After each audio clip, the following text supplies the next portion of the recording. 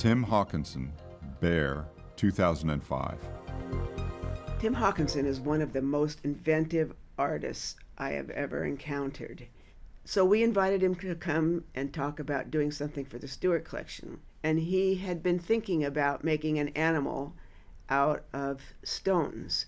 He decided a bear would be the most stable.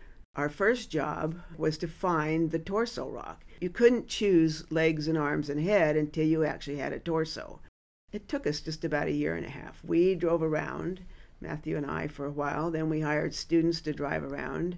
We negotiated with ranchers and with the Pala Indians, who turned us on to a place that had been a quarry that they wanted to transform into something else. And there was the big stone, the torso stone, weighs 217,000 pounds. And it had to be transported from up near Pala down Interstate 15 on a 18-axle truck with a 4-car police escort in the middle of the night.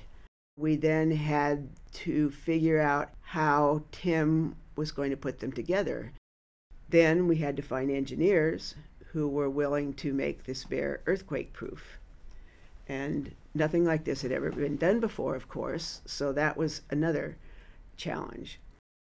The bear is, again, a very simple idea taken to great extremes.